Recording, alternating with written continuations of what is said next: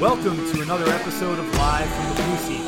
I'm your host, Rob, joined this week by Dave and a returning guest host, Russ Hartman. Becky is off this week, but she'll be back for next Wednesday's show. On today's show, the West Coast swing hasn't been too kind to the Rangers so far, with COVID-19 protocol complicating an already difficult road trip. The ever-changing roster has led to some inconsistent play, but is that the main reason that the Rangers are struggling? Speaking of roster moves, the Rangers made a major one on Tuesday, sending Nils Lundkvist to Hartford and calling up Braden Schneider. Could we see Schneider make an impact at the NHL level? We'll discuss that, and we'll close the show, as we always do, with some fan questions and hot takes and such. But first, Russ and Dave. First, Russ, welcome back to the show. Thank you. I'm glad to be back. Yeah, I think it's my first time recording with Russ. You know, the last time Russ was filling in for me, and now he's filling in for Becky. Yeah. I'm like the guy from the taxi squad. You could bounce me back and forth. If you need me from Hartford, call me up, send me back down. It's all good. You are a far better option than Jared Tenorti or Libor Hayek. That I will give you. Yeah. Absolutely. Yeah, I don't... well, who from the blog is our Libor Hayek? Do we want to go that route? I mean, I don't know. I'm throwing fire real early. Anyone with that? You know what? I'm just going to go, it's me. I am played way too often. I am heard way too much, and I am by far the weakest link. The reason why I'm still here is because I pay the bills. Yeah, I don't know if Libor's paying the bills, but we'll take that comparison anyway. So it has been an interesting, week or so for the Rangers, but especially things getting quite intriguing over the last few days. We'll start, as we always do, by recapping some of the most recent action. Now the Rangers have been on the West Coast starting in Vegas, and now they are in 2/3 of the way through the California swing.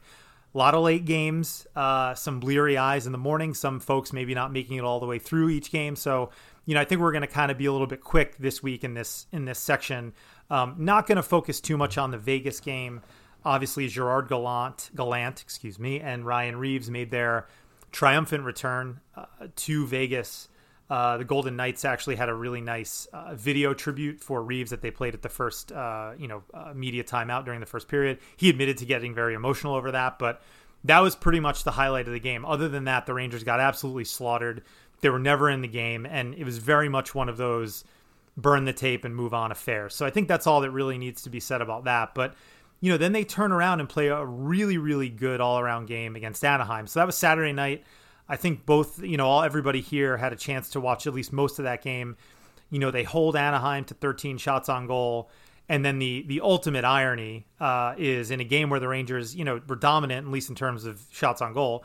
The game winner comes from Jared Tenorti, and then they get the insurance goal and the empty netter, both by Ryan Lindgren. So the very defensive defenseman popping up with game winners. Russ, what were your takeaways from that Anaheim game, which, I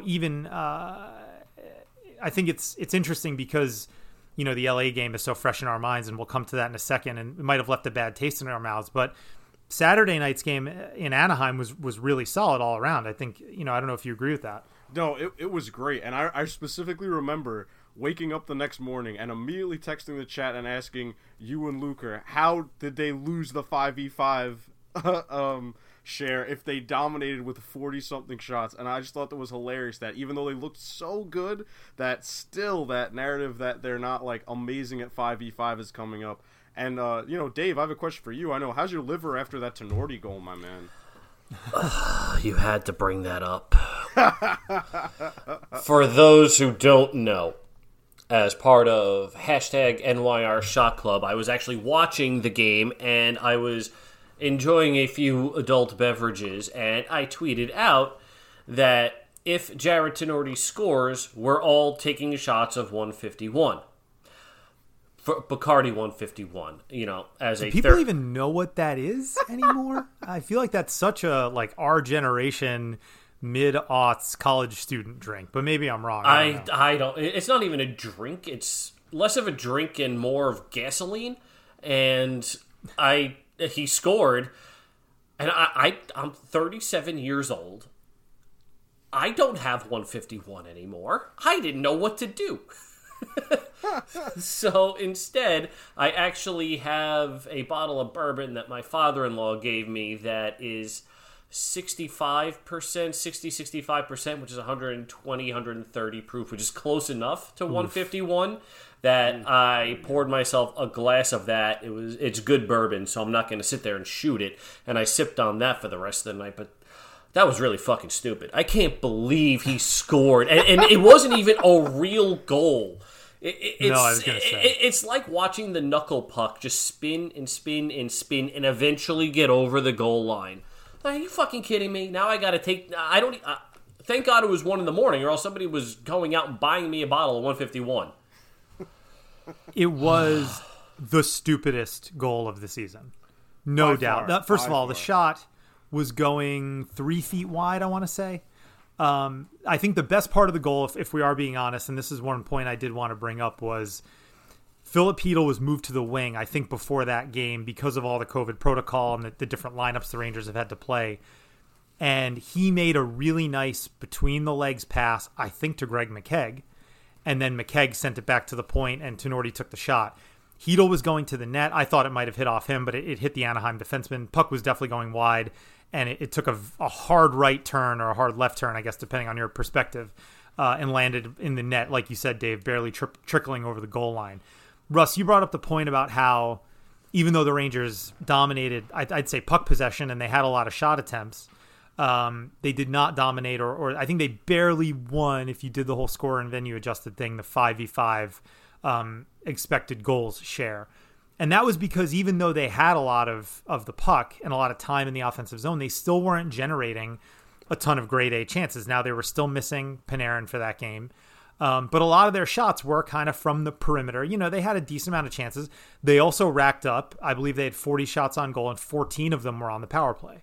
Right. So there again is the reality of the fact that the Rangers do have, and it's not something to be negative about, by the way, but they have a very good power play that really kicks their offense into overdrive, and accounts for a lot of their offensive production at this point. So, you know, I think that's the reason. I still don't think this is a game, frankly, where you should get too hung up on those numbers. I mean, this was a really good game for the Rangers, and I think it, even with Tinordi, who we know is bad, and we'll come on to that in a second, given his performance in the LA game on Monday. But even with Tinordi out there, this was a very good defensive game by the Rangers. You know, the Ducks did hit a couple of posts. They had some decent chances, but, you know, they held Trevor Zegras down. They didn't have to deal with Getzlaf. Also, that helps. He was on COVID protocol or recovering from COVID. So, I mean, it ends up being a solid win. And I think, you know, I think that's what made the LA game all the more frustrating. But before we move on to that, Dave, you know, what were your takeaways aside from a hangover from Saturday night?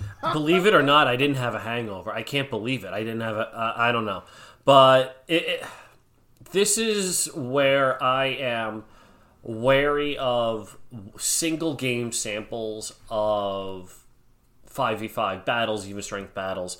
It tells a story of the game, but it's not the full story. And if you're watching that game, the Rangers more or less controlled the game. I think it was the second period, which seems to be an issue across the board, where the Rangers just kind of forgot to hockey for a period. Was it the second?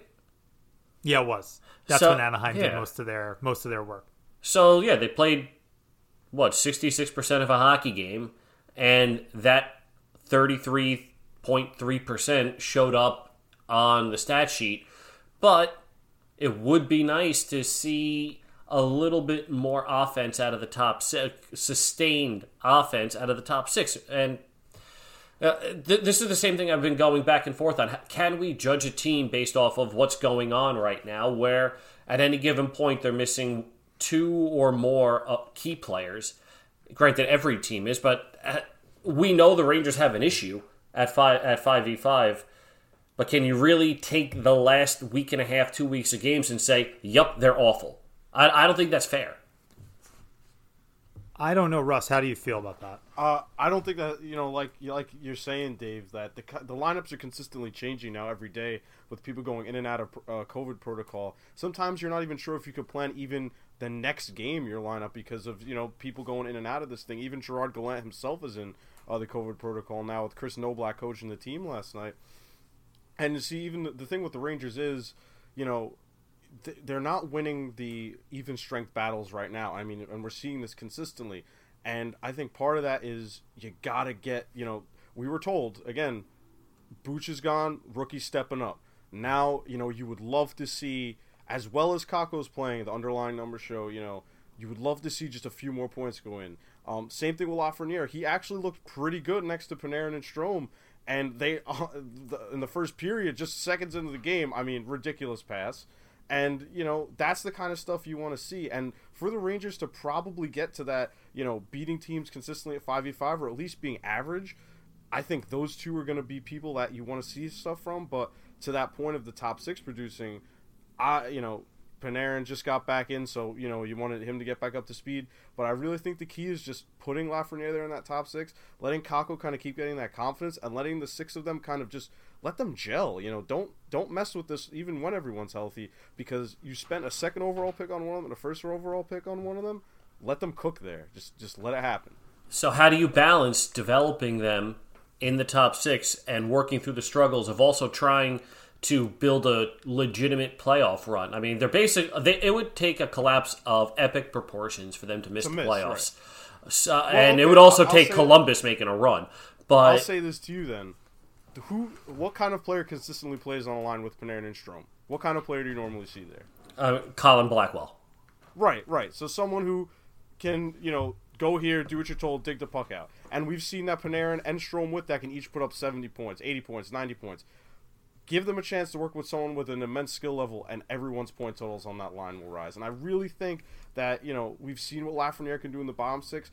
You really need to, at some point, take the reins off and you can't tell me that what he would produce there is worse than what Dryden Hunt or Colin Blackwell or any of these other guys would do there. I don't disagree with you. I think he should be in the top six at this point, either on the top line where he played well with Kreider and Zibanejad, or on the second line. I did not watch the game so this is releasing Wednesday. I didn't watch it 2 nights ago, so I don't know how he looked with Panarin and Strome. But it wasn't great on the whole, I'll say. Well, I mean, apparently they all were crappy on the whole. Right. But it's just, there's still that balance of, he needs to be in the top six. I think so too. But this is a team that is going to the playoffs, and they're going to make moves at the deadline to solidify holes in the roster. What that means yet, I don't know. None of us know, because we have no idea what the hell is in Chris Drury's brain right now. But how do we as fans say, we need them to develop, and now they look like shit playing together for a couple of games? Do we leave them together and let them work it out while they're losing games? I mean, it's a really interesting question. I also think this does highlight the lack of depth, because, what happens in these games is when you start getting hemmed in, and that could be your bottom six, right? That starts with the first bad shift where you can't get it out of your zone. You're tired. Your defensemen have been out there, especially in the second period, which you alluded to, Dave, with the long change. And the Rangers, look, everybody has the long change. There's ways to manage through it. It certainly doesn't hamper the best teams. But the Rangers seem to get so hemmed in that even when they do get the puck out, they can't get both of their defensemen off the ice. So you end up with these ridiculous shifts where it's like, Sam Rosen says, wow, Joe, Jacob Trouba's been out there a long time. And then MSG has the clock up, and it's like Jacob Trouba shift, like 2 minutes and 6 seconds. And you're like, this is ridiculous. That happened last night, and Trouba took a penalty. And I'm not picking on Trouba here, because it happens to all of them. It happens to Fox and Lindgren.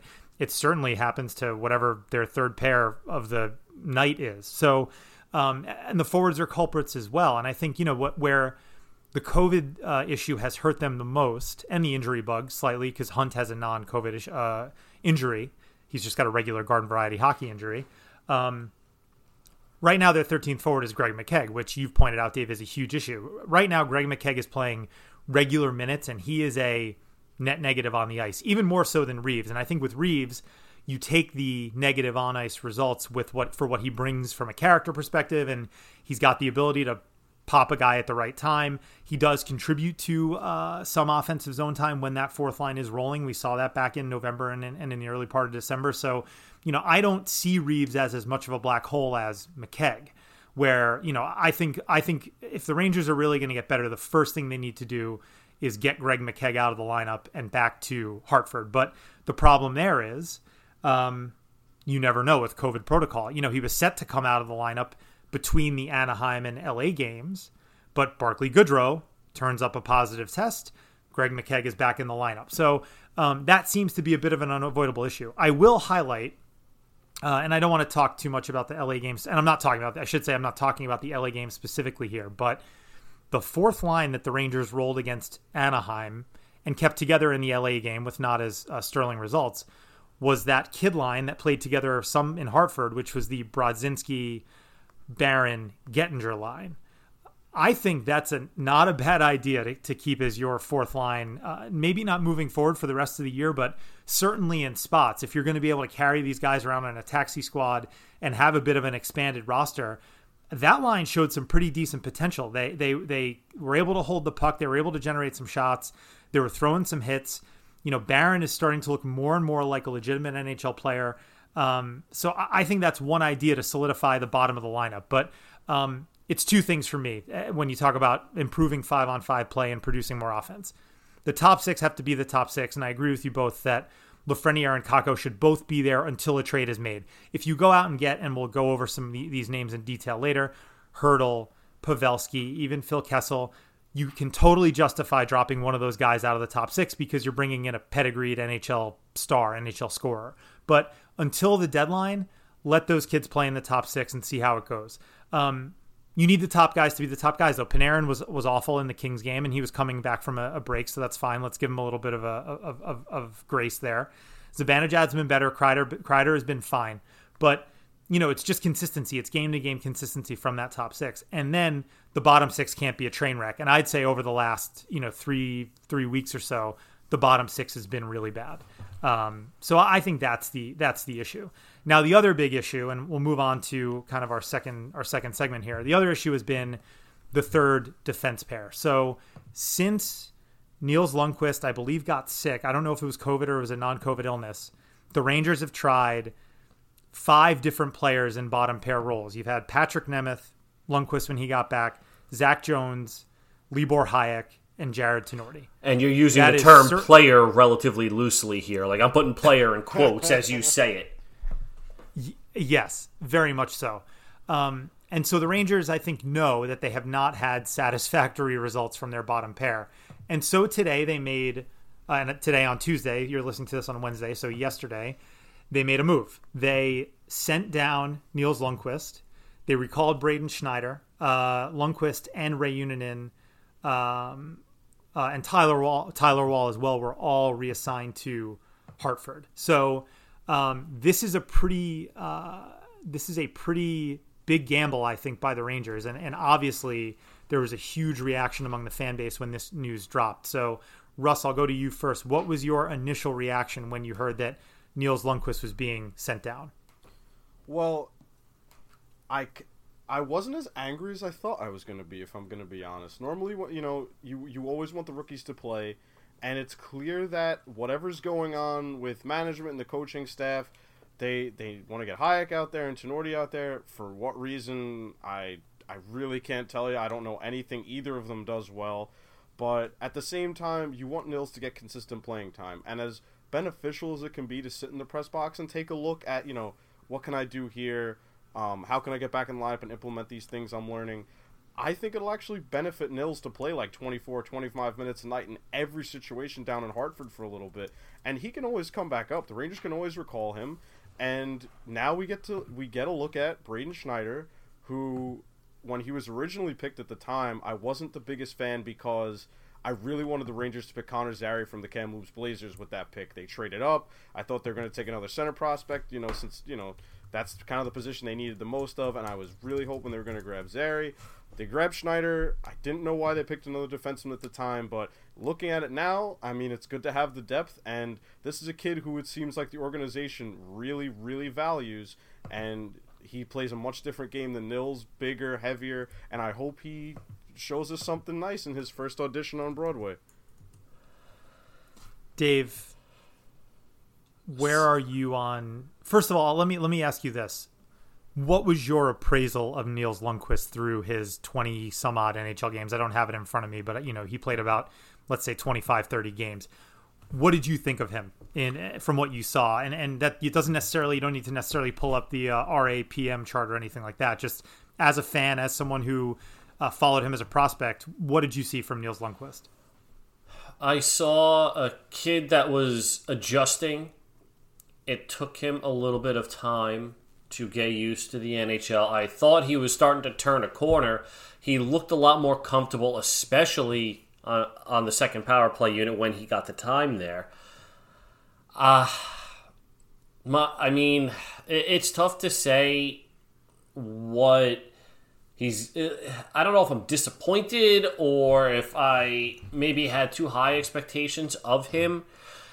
But it's not fair to expect a kid to just jump into an NHL lineup despite how good he was in Sweden. So I thought he was going to produce more. He wasn't really put in a spot to produce more.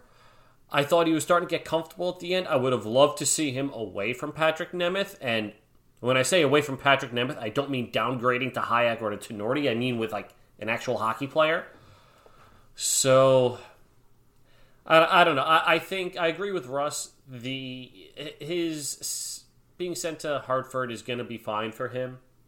I still also stand by my assertion from 2 years ago and last year that assuming Braden Schneider works out, they will keep Schneider over Lundkvist. Lundkvist is trade bait, and Schneider was probably going to be called up anyway if he didn't test positive for COVID during the whole taxi squad thing. That's why it took him so long to call him up. So I think this was a move they were planning on doing for a while, and if Schneider works, Lundkvist is gone. I agree. And I think this is something that Ranger fans should begin to reckon with. I don't necessarily agree with it. And I think sometimes I may come across as somebody who is, I don't know, maybe shilling for the Rangers or being a little bit too easy on the organization. I often say I don't think they're as stupid as we all make them out to be, although they try their hardest to prove me wrong. So what I'm saying here is that even though I don't endorse this, I think this is what the Rangers are thinking. I think they just signed Adam Fox to a huge deal. They have Jacob Trouba, who they clearly view as a leader and a core piece of this team moving forward. And I think they see a situation where there's nowhere for Nils Lundkvist to optimize his potential. If he's supposed to be, and he projects to be a 45, 50-point defenseman in this league, you need power play time. No defenseman, this side of Brian Leetch scores 50 points at even strength. It just doesn't happen, especially if your deployment is third pair. Even if it was second pair, even if you, in a perfect world, video game world, you were doing even deployment of your defense pairs and you could, roll Lundkvist more often than Gallant does. He's not scoring that much, and he's not going to get the chances to score that much. Now, I agree with you, Dave. I thought he was turning a corner, and actually, in a weird way, I was just as impressed with his defense. For a guy at his size, he's very small. He was pretty engaged physically. He was able to take the puck away from bigger players and start the attack the other way.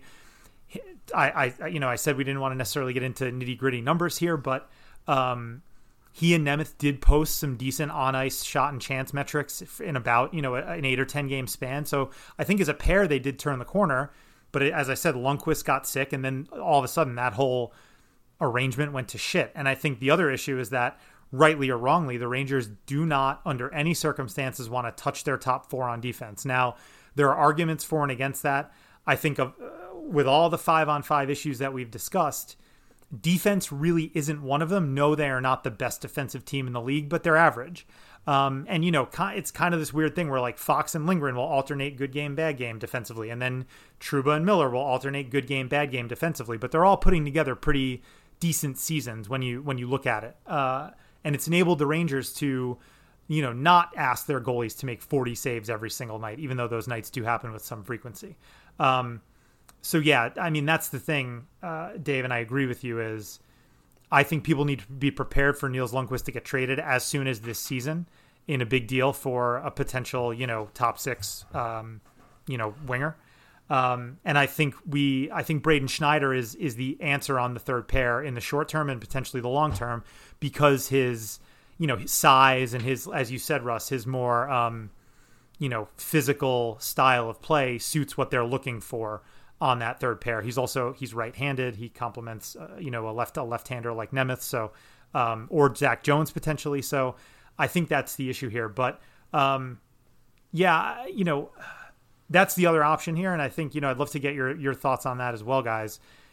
Zach Jones, I think I said it last week, but I'm willing to sort of eat some crow on Zach Jones. He Damn was very right, you're good eating in the some 2 crow. or 3 games he played.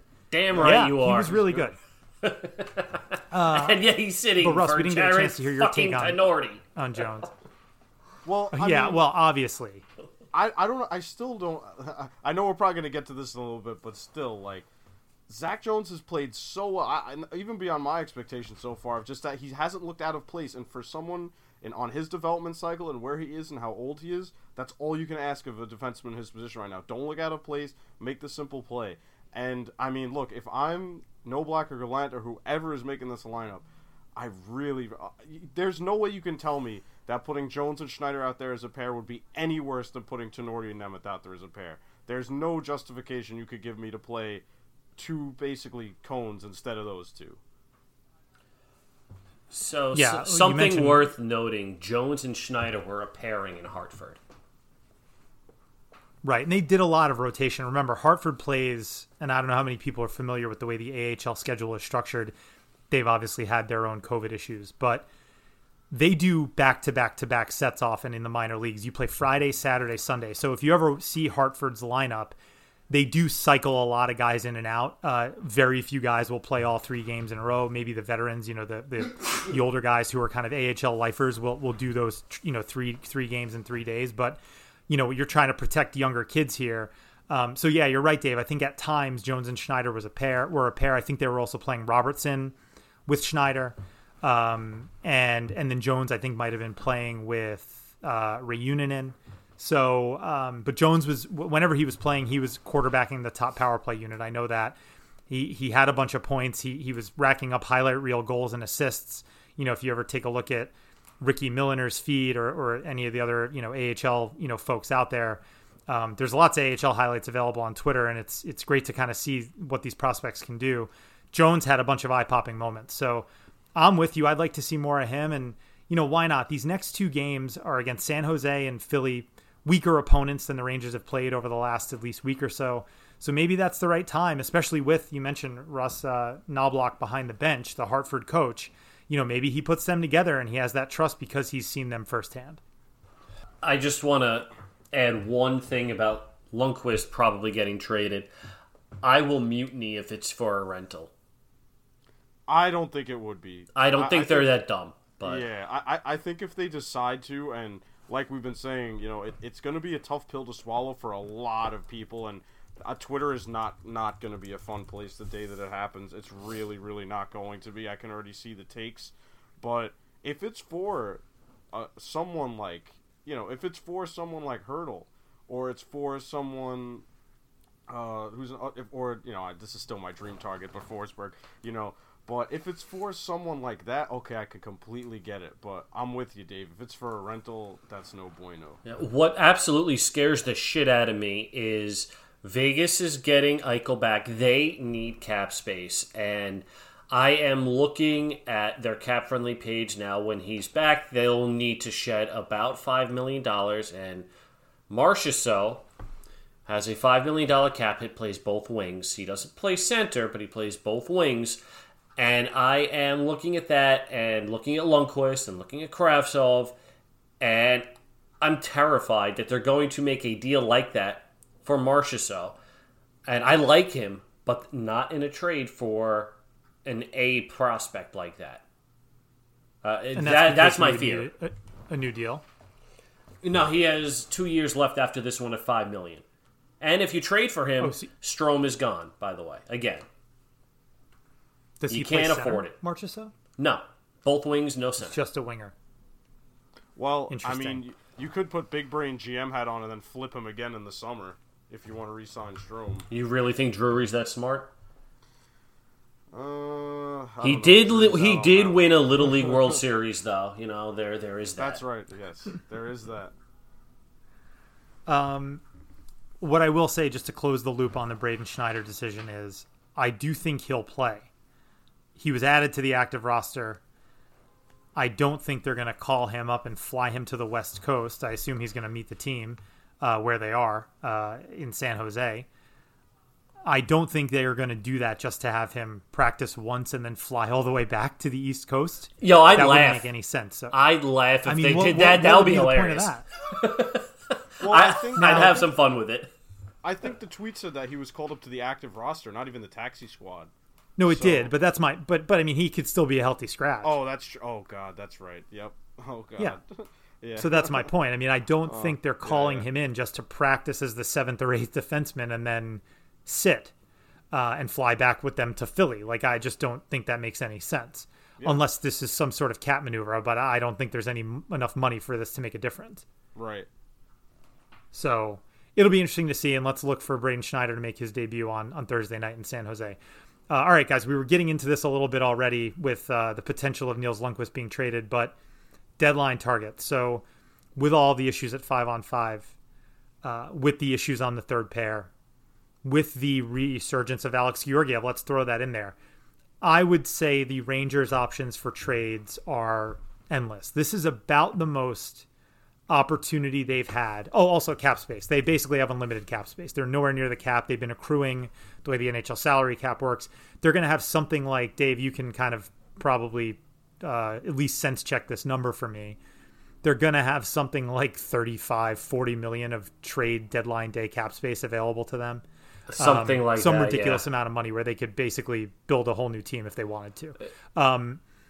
So it puts them in a really advantageous position to go for it. Now, I think the big question, first of all, before we get into names, is, and you guys can answer with one word, and I'll give my opinion as well, but Russ, do you think they should go all in?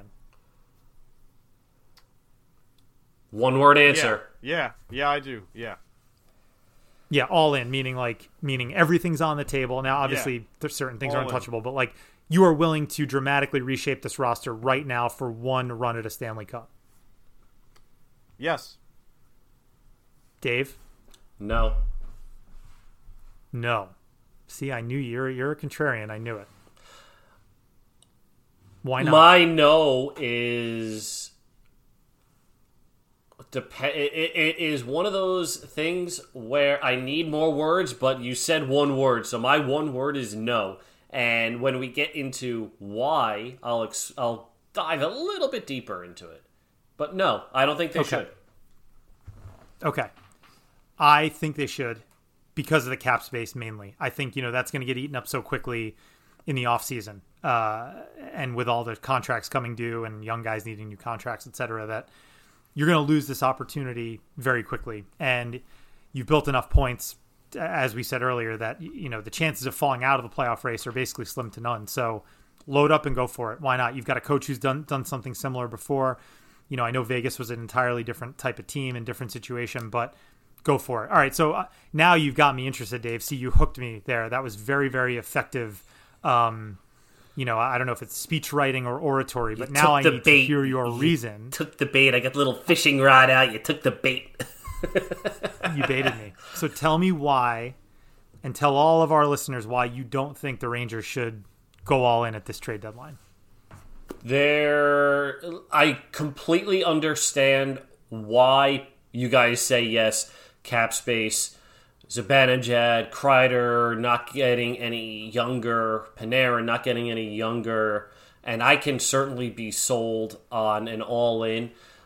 It comes down to two things. First, the East is an absolute dogfight. I mean, the Rangers have to go through three of Florida, Tampa, Toronto, Carolina, Washington, Pittsburgh. They have to go through three of them. And now Boston is surging, and they just re-signed Tuukka Rask.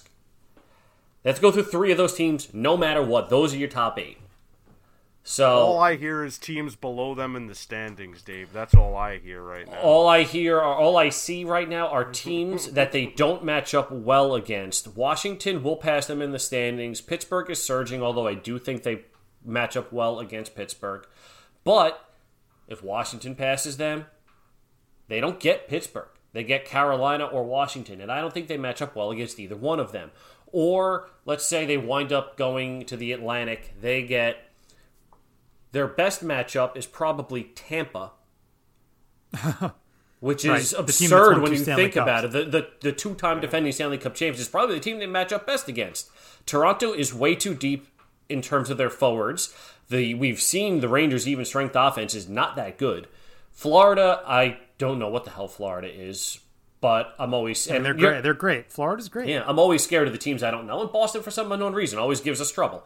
So, it's Pittsburgh or Tampa. Maybe I'll give some leeway on Carolina, even though I think Carolina wins, because Carolina takes a ton of penalties. I think they're one of the top 5 teams in penalties taken this year. So that's good to know. I mean, that's because they play so aggressive, though, because I'll tell you one thing, and I said this on the last show, the Rangers are going to play them, 4 times in their last 48 games or however many they have left. They are going to be underwater in most of those games. Carolina is going to overwhelm them. They come at you in waves, and they take penalties because they're so aggressive, right? It's not because they're playing a lot of defense. They're probably taking a lot of neutral zone and offensive zone penalties trying to get the puck back, up ice. So I'm scared to death of Carolina. I want no part of them. I totally agree with you on that. So that's reason 1. They don't match up well against most of the Eastern Conference. Reason 2, I have been very harsh on him all year, and for good reason. I don't trust Chris Drury, period. I don't know what his definition of all-in means. I know what Jeff Gordon's definition is. I know what Jeff Gordon was trying to do. He was here significantly longer. We saw the plan. We don't know what the plan is for Drury. All we know is the only thing that worked so far is addressing the locker room issues. The top 6 is a disaster because of his offseason moves. The Rangers don't have a bottom pairing because for some unknown reason he refuses to waive Libor Hájek or Jared Tenorti, and it was put in my Twitter mentions, I forgot by who, and I'm not scrolling through all that shit to figure it out, that possibly he feels burned by Mason Gearston getting claimed by the Devils, so he doesn't want to put anybody else on waivers, which there's a part of me that buys that. I think that's absurd, but... Okay. I think it's absurd, but there's a part of me that buys it because, again, we saw what the plan was this offseason, was to get punchy and gritty and fix the locker room. One of them worked, the other 2 didn't. I don't know what Drury wants to do if he goes all in. I don't know who's on the table. I don't know who's on the table for 1-year rentals, 2-year rentals, or if they're going to try to actually acquire cost control forwards and dump some of their cost control defensemen where they have a strength. If they deal Lundqvist or Jones or Robertson for a rental, that's going to piss a lot of people off. And that is my fear. That's why I don't think you go all in yet.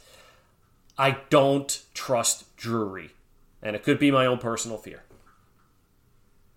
I think that's fair. And I think this will be the most nervous Ranger fans have felt on a trade deadline day in a very long time. It's always a nerve-wracking day, but this is going to be really bad.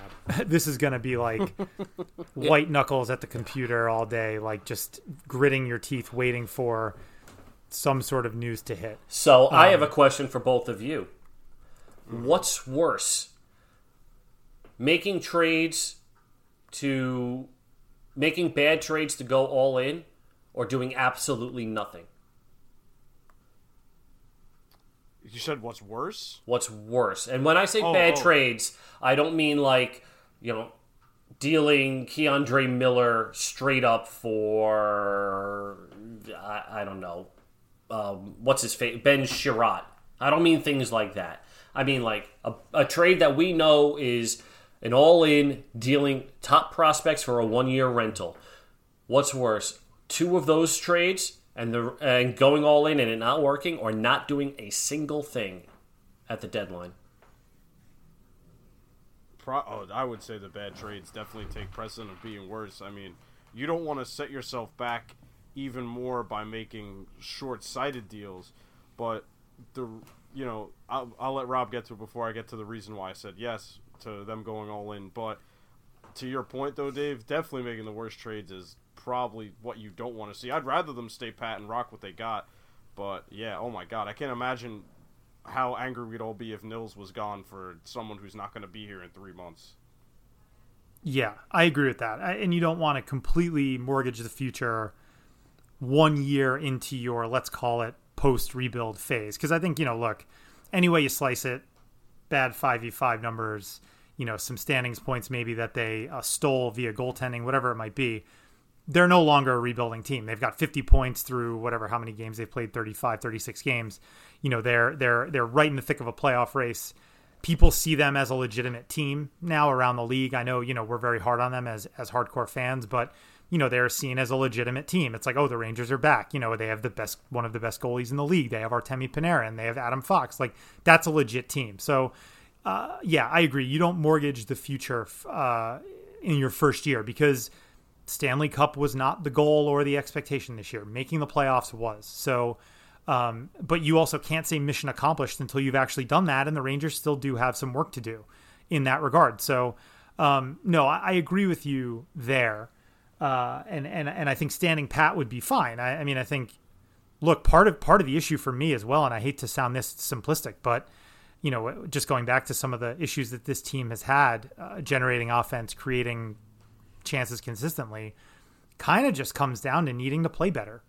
There's a lot of guys who are just having off nights too frequently, whether that's Artemi Panarin, and I know he's had some absences and injuries, whether that's Alex Georgiev earlier in the year not providing even league average goaltending, whether it's the third pair, whether it's the the Barclay Goodrow types who Goodrow's he improved over the last few weeks, but he was very much a black hole. Look, the Rangers, when they execute this Gerard Gallant style, they should be a much better team than they have shown to be, and I think it comes down to effort and execution.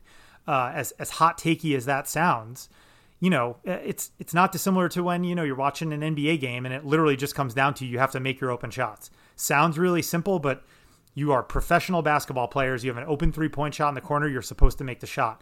The Rangers have a lot of talent. They're supposed to play better than this, and I think they need to just play better. So if they stand pat, what you're basically saying to the group is, we believe in this group in the room, but the only way you guys make the playoffs and make some noise is if you collectively start playing better. So that would be the consequence, I suppose, or the outcome of standing pat. So does that answer your question, Dave?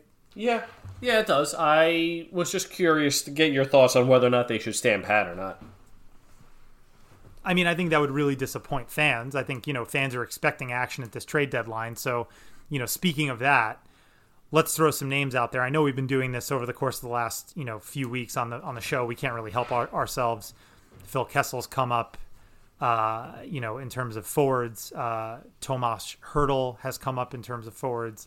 But, I guess, Russ, if you have a dream scenario you want to share with us, I think that would be a good place to start. And then, Dave, maybe we'll come to you for some names maybe people haven't thought of just yet. All right, so but Russ, tell me first, what's your dream scenario? All right, dream scenario. I pushed the Forsberg agenda last time. We're going to push a different agenda this time. I think if this is a dream and I can pluck any player right now, it would be tough because they're playing well, but it's been noted that his trade request still was never rescinded. He's just been a good soldier this year. He's been playing well. He's been keeping his head down, and he has been one of the best overall wingers in the entire league this year. And if it's true and his trade request really was not rescinded, I think Chris Drury should replace one Russian winger with a different Russian winger and pry Vladimir Tarasenko out of St. Louis if he possibly can, because, oh my God, you want to talk about a splash? And yes, he can't play center, but, oh man, that would be so damn cool to see Strome flanked by Panarin and Tarasenko, or to see what Tarasenko could do next to Zibanejad and Kreider. Like you said, I'm dreaming big. That would be my ultimate trade deadline pickup, signaling to this group, we believe in you. Here's an awesome addition. Go make some noise. I like that. Interesting that his trade request has never been rescinded. Obviously, the Blues are very good. He seems happy there, but you never know. I don't know his contract status off the top of my head. It is a big cap hit. I know that. 1 year, another year after this one with a $7.5 million cap hit. So at that point, you're kissing Ryan Strome goodbye, which, whatever, I'm not losing sleep over that. As much as I like Ryan Strome, I think his next contract is going to be absolutely brutal. So I'd rather have Tarasenko for another year. I'm with you on that one.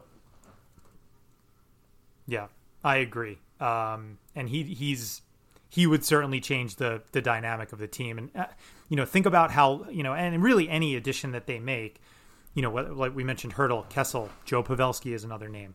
I've been on the Rickard Rakell train, although, again, Anaheim's in the race. Any addition they make lengthens the lineup, right? Because right now, as we talked about earlier, you've got both Lafreniere and Kaapo Kakko in the top six, which I think is good, both today and just from a hockey perspective, but also good for their development. But they're not really there yet. Look, we saw with guys like Buchnevich, it took Buchnevich 4 seasons to become a true top six, forward in the NHL. So these guys might just need a little bit more time, and there's nothing wrong with that. If you bring in a bona fide top six winger, it pushes those guys down to the third line, one of them, most likely Lafreniere, and it makes the Rangers that much more dangerous if Lafreniere can keep up the pace, effort, creativity, and offense that he's shown in those few games playing on the second line with Strome and Barclay Goodrow, and then the other night against the Kings with Panarin. So that's what really a trade for a forward does. It lengthens the lineup, makes them deeper, and you start kicking guys like Hunt, McKegg, potentially even Ryan Reeves, who we all love, but he doesn't need to play every game. Those guys end up out of the lineup as your extra forwards because you have so much talent ahead of them. So that is definitely an ideal scenario. So, Dave, I wanted to kick it over to you because I think you've been looking into some names that maybe could be available, but that people just haven't talked about, haven't thought of, have not been linked in any media reports, reputable or otherwise. So what are you thinking for maybe an out-of-the-box solution for the Rangers at the trade deadline? So I tweeted this out just before as a little teaser of what we're going to talk about. Winnipeg is 7 points out of the 4 spot in the Central Division. They are technically 3 points out. They are 3 points out of the 8 spot in the Western Conference. If they fall out of the race, Paul Stastny is another one of those guys that can play, that is still driving play. He's a good middle six guy. And if we're talking dream scenarios, I want Stastny and I want Pavelski. They are both going to be significantly cheaper than Hertl and probably cheaper than Tarasenko. There's no long-term commitment. They can fit both under the cap, and they can probably get both of them for minimal roster players. I'm thinking Gauthier and a second for one of them, and then a prospect and another second, maybe like a Robertson or a Cooley or somebody of that ilk. Not the top prospects, but you can get these guys for good prospects and second-round picks. You don't have to bleed first-rounders. You don't have to bleed your top prospects. That kind of all-in I'm good for. And now you put Stastny on your third line. You move Hedl to the wing. You put Pavelski on the second line with Panarin and Strome. You have a second power play unit that can actually put the fucking puck in the net. And that's what you need. Mm-hmm. You don't need Nemeth will be fine at your 7D. You figure out the blue line. You push Reeves out. You get your fourth line of Goudreau, Hunt, and Rooney, and that's what your playoff lineup looks like. That's what I want. I mean, sign me up for that. Yeah, I'd be thrilled. I'll take that. I would definitely take that. If someone put something right in front of me right now and said this is what happens, I would take it. Even if it costs more than hold on, Gauthier off the roster. Who else off the roster would I trade? I'm gonna get get shot here, but I would trade Keandre Miller off the roster, and not in one of these deals. Not in one of these deals. Just in general, I would trade him. But maybe for a defenseman. I mean, they're so rife with defense prospects, but they clearly want to add more experience. I mean, there's just too much smoke now around this, wanting to add another veteran defenseman to the fold, that it's almost guaranteed to happen. Now we can debate the merits of that, whether or not they need it. I happen to think they do because Nemeth just has not panned out. And even though I'm willing to be patient, especially given where they are in the standings, it's not like they're desperately trying to, claw their way back into a race. You can live with Patrick Nemeth, giving him another 2-3 weeks to figure it out. But I think they want more experience on the blue line. I think that's been a very tried and true NHL formula. I mean, look at some of the names that have won Stanley Cups late in their career. And they play too. I mean, Jay Bouwmeester, Zach Bogosian, Braden Coburn. The Lightning tried it with Dan Girardi. I mean, these teams do this, and everybody laughs, and the charts are ugly. But these guys have value. Coaches trust them. They put them out there in the right situations. Again, it comes down to proper utilization. You can do that if you're Tampa because Victor Hedman's playing 32 minutes a night in the playoffs, but you need someone to eat 14 minutes. Zach Bogosian's there in the end of your bench willing to do that. I think the Rangers are going to look for that type of player at this deadline. Now, the question is, again, the cost is probably going to be cheap. You're talking second, third round pick, whatever it might be. But, I mean, you're talking about trading Keandre Miller, Dave. I think the Rangers love him. I think they're in love with his size and his skating. But in what deal is he going? Like, if the only thing I think is it's only instance that's acceptable to me is if they bring back Hertl or Giroux. But then I don't want Keandre Miller going to Philly and torturing the Rangers for 10 years. So I might even say no to that. I mean, I would trade him in the right deal. I don't think that he goes at the deadline. I think, if anything, that will be a much larger draft day deal. But if we're talking deadline, Jacob Chychrun's name is still out there. I don't know how much I like Chychrun. I know he's good. I know his numbers lead him to be better than what he actually is. A lot of his numbers are shooting driven, and defensemen don't shoot 18%. They shoot 4%. So I don't know how much of this is Arizona being an ECHL team, but that's a kind of trade that I would move him for, or a forward under contract, a young forward under contract. Insert name here. Yeah, where are you on Keandre Miller, Ross? I want no part of trading Keandre Miller because personally, I think it's crazy to say this with all the takes about Jacob Trouba, but I really think that Keandre Miller gets way too much pushback from a lot of people. I mean, we're talking about someone who didn't start playing the position up until a few years ago, and he's already playing top 4 minutes as a defenseman in the hardest hockey league in the world to play defense in. I feel like a lot of people are overlooking this fact, and that he's got so much room to grow. And the skating ability, I mean, even in his draft class, people were saying he could have been up to the best top skating defenseman in that draft class if things worked out because of his athleticism. I think it's way too early to give up on someone like that. And I think exactly what you said, Rob, about him going possibly to Philly and burning us, I would be extremely, extremely hesitant to trade Keandre Miller unless it was for an absolute home run. If that's the piece that gets you Hertl, fine, okay. And then if you're resigning Hertl, fine, okay. I completely understand.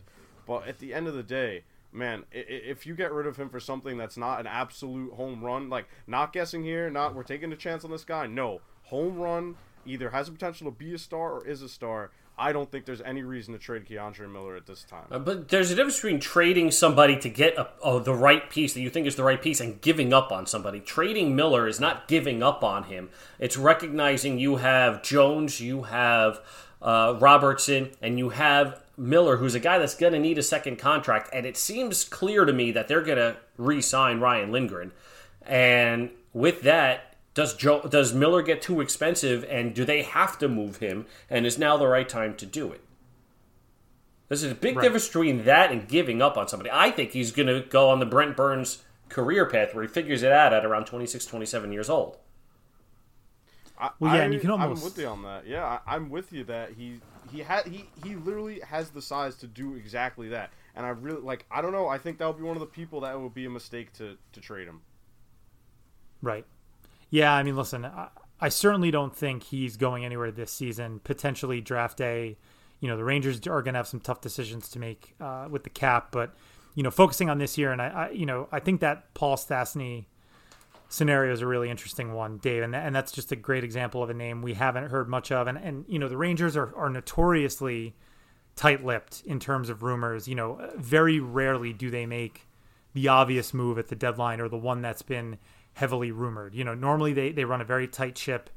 Glenn Sather, Chris Drury are going to be very, strategic about what, if any, information they do leak to the press about who they're interested in and the types of conversations they're having. What I will say is this. I think they need to make a move sooner rather than later, and I don't want them to wait all the way until the trade deadline. I agree. I think this team needs help now. I also think if you strike early, you avoid overpaying because, obviously as the deadline approaches, prices go up. Teams get desperate to move somebody, or they get desperate to add, and so they start offering ridiculous prices for, mediocre players. If you can be proactive now and make a move soon, then that's the way to go. At least make one of the moves because, and I'll this is all I'll say about this, and then we'll get to our couple of fan questions and wrap up here. But I think the Rangers need to add 3 players, and I think you guys are sort of going in that direction as well. But it's 2 forwards and a defenseman. This is just not a complete team yet. There's not enough in the middle of the lineup. The third pair is a disaster until further notice. And yes, it would be great if Braden Schneider stepped in and played awesome and was an immediate solution. It'd be great if Jones and Schneider both played great, and that all of a sudden you're like, wow, we have a really cheap all-rookie third pair. But, I have my doubts about that being what's going to happen. I think more than likely you're going to be looking to supplement Patrick Nemeth and have another veteran there to sort of help steady the ship, and potentially a guy you can put next to Nemeth, not named Jared Tenorti, of course. So we'll see how that all pans out. I do want to get to a couple of fan questions before we wrap up here. Just to this one came from JB Sports 22. All he wrote was Schneider time. I think this was right after the Braden Schneider news was announced. And thoughts on Niels being sent down. So we did cover this briefly before. I just wanted to echo what you said, Russ. I think you were in agreement, Dave. I do think it's good for Nils Lundkvist to go play minutes in Hartford. Just play all situations, get more and more used to the NHL, the North American ice size and style of game. I think he's got a good coach down there and Chris Knobloch to learn from when Knobloch returns to Hartford. So any other thoughts from you guys on Schneider and Niels before we go to the next question? I think Dave said it best before when he said that he kind of had a little too much expectations for Nils coming into this season. And I think that's accurate for me as well. Judging from everything he was doing over in the SHL, I thought he was going to put up, more numbers than he has already. I mean, and I think he's looked fine, but I thought we'd see more of an offensive pop from him based on his prior, line of work. And you know what? The fact that we haven't, like we've been saying, it's okay. Let him go down there, pop a few goals, get some assists, run that power play like we know he can do, like we've seen over in Europe. And I'm sure he's going to be back, or, like we've been saying, maybe not, but we'll see. No, I think barring a trade, he'll be back this season. I mean, that's the other thing. I think people get too worked up over this stuff. It is very normal for a rookie in the National Hockey League to, not play 82 games. It's okay that they're healthy scratch. It does not mean that your organization is broken and that you don't know how to develop players. And it's normal for them to get sent down. And, again, I'm not a big fan of his. None of us really are. But I do think that it was a good point by David Quinn when he was always asked about when guys got sent down. He'd say, well, what's the point of having a minor league team? Like, that the whole point is that you send guys down to work on certain aspects of their game or just get more minutes and develop. And it often pays dividends. I mean, Ryan Lindgren is a shining example.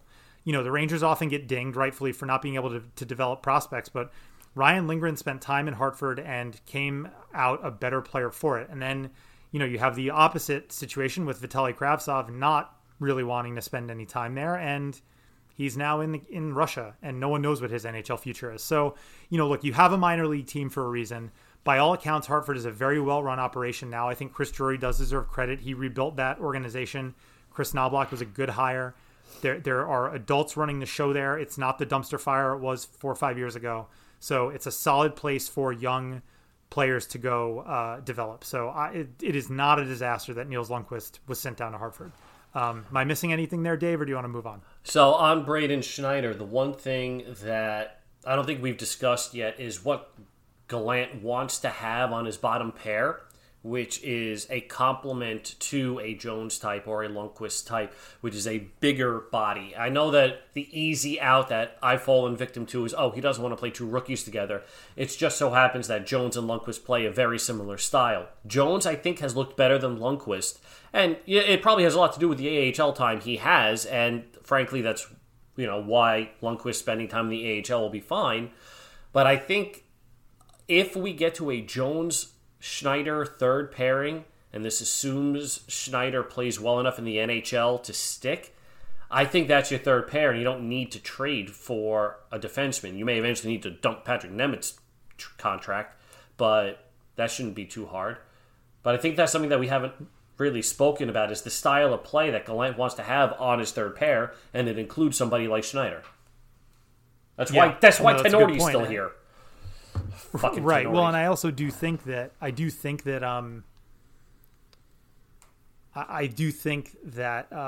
it is a stylistic issue, and I think they felt that Jones and Lundqvist were just redundant, both undersized, both puck movers, like you said. So that's a fair point. Okay, so here's our last question from Duncan Fairweather at Dunk, D-U-N-C, Fair, F-A-I-R. Nemeth and Tinordi are the Hitchcock and Scully. I had to look that up, by the way, because I'm not up on it, but that is a Brooklyn Nine-Nine reference. I have never watched that show. I have no idea what that means. Supposed to be hilarious. I've heard nothing but good things. And I love Andy Samberg, so I really should check it out. So anyway, he says they are the Hitchcock and Scully of the NHL. They're laughably bad. What drugs are the Rangers management on that could explain not only playing these two turds, but playing them together to magnify the sum? It's a great question. So glad we asked that question. We read that question on the show here. Dave, I'll let you go first on that one. So the answer is what we had said a lot about Tanner Glass and et cetera, et cetera. There's some kind of blackmail going, or maybe it's just they knew the hashtag NYR Shot Club thing was going to make a joke out of Tinordi scoring, and then Tinordi scores, and they're just honestly trying to give us alcohol poisoning at this point. That's all I got. There's no logical reason. There's blackmail, or they're trying to kill us, like the way they did with the Mean Tweets video that they never fucking released. I mean, what else is there to say that we haven't said at this point on the show? I mean, Jared Tinordi should not be in the NHL. I mean, it's just ridiculous whenever you see his name on a lineup card at this point, and there is no reason. And I think I test Twitter and Grit Twitter and Stats Twitter, whatever. We can all come into agreement on this at least, that Jared Tinordi and Patrick Nemeth should never be paired together, and that the Rangers would be much better off having a Zach Jones, Braden Schneider third pair. Yeah, I mean, what I will sort of add, and not to be overly serious because the question was just too funny, but this has been a historical problem, and you mentioned Tanner Glass, Dave, but the Rangers, from a management perspective, because it's been multiple coaches, they have historically over the last 10, 15 years had trouble evaluating defensemen. And, some people chalk that up to lack of analytics. I don't think that's, an analytics department. I don't think that's necessarily the case anymore. We could argue or get into, a deeper debate about the types of analytics they're using or, all that stuff. But I don't think it's that. I just think they still overvalue size and hitting. And in Tinordi's case, the face punching, they overvalue the character aspect when they sign some of these guys to bigger contracts. So this does seem to be a bit of a blind spot for Rangers management.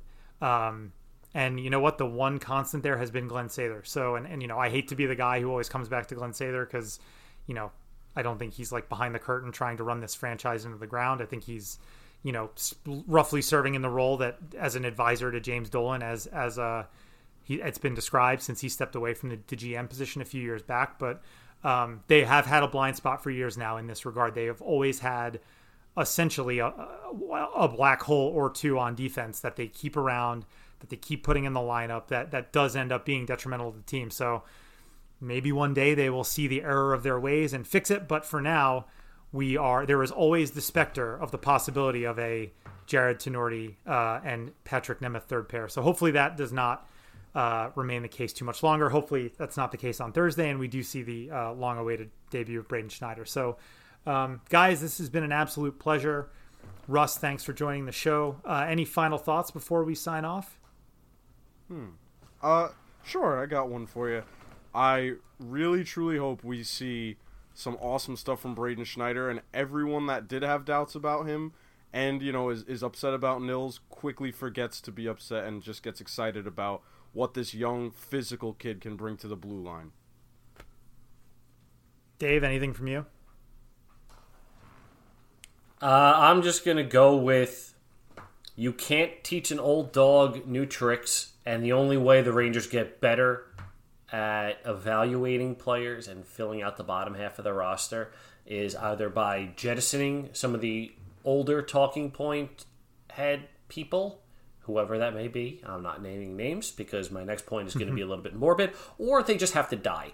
And I mean that because they're like 85 years old at this point. Everybody dies. Sorry. We're all going to die at some point. So that's the only way it's going to happen. I mean, I can't think of a more appropriate way to end the show. I mean, folks, the New York Rangers, we're all going to die. Put it on the playoff shirt. Let's go. We're all going. You know what? I mean, most of the fan base feels like they're going to die during those games anyway. So why not, right? I mean, what was the old joke on the graph, Dave? Right? We may win, but I may die. I still love that. That's still the greatest way to represent any kind of analytics. Is we may win, but I may die. Yes. Yeah. Exactly. So. No, this is a fun show as always, guys. Russ, appreciate you coming on. Yeah, Dave, always a pleasure, and we will see everybody next week.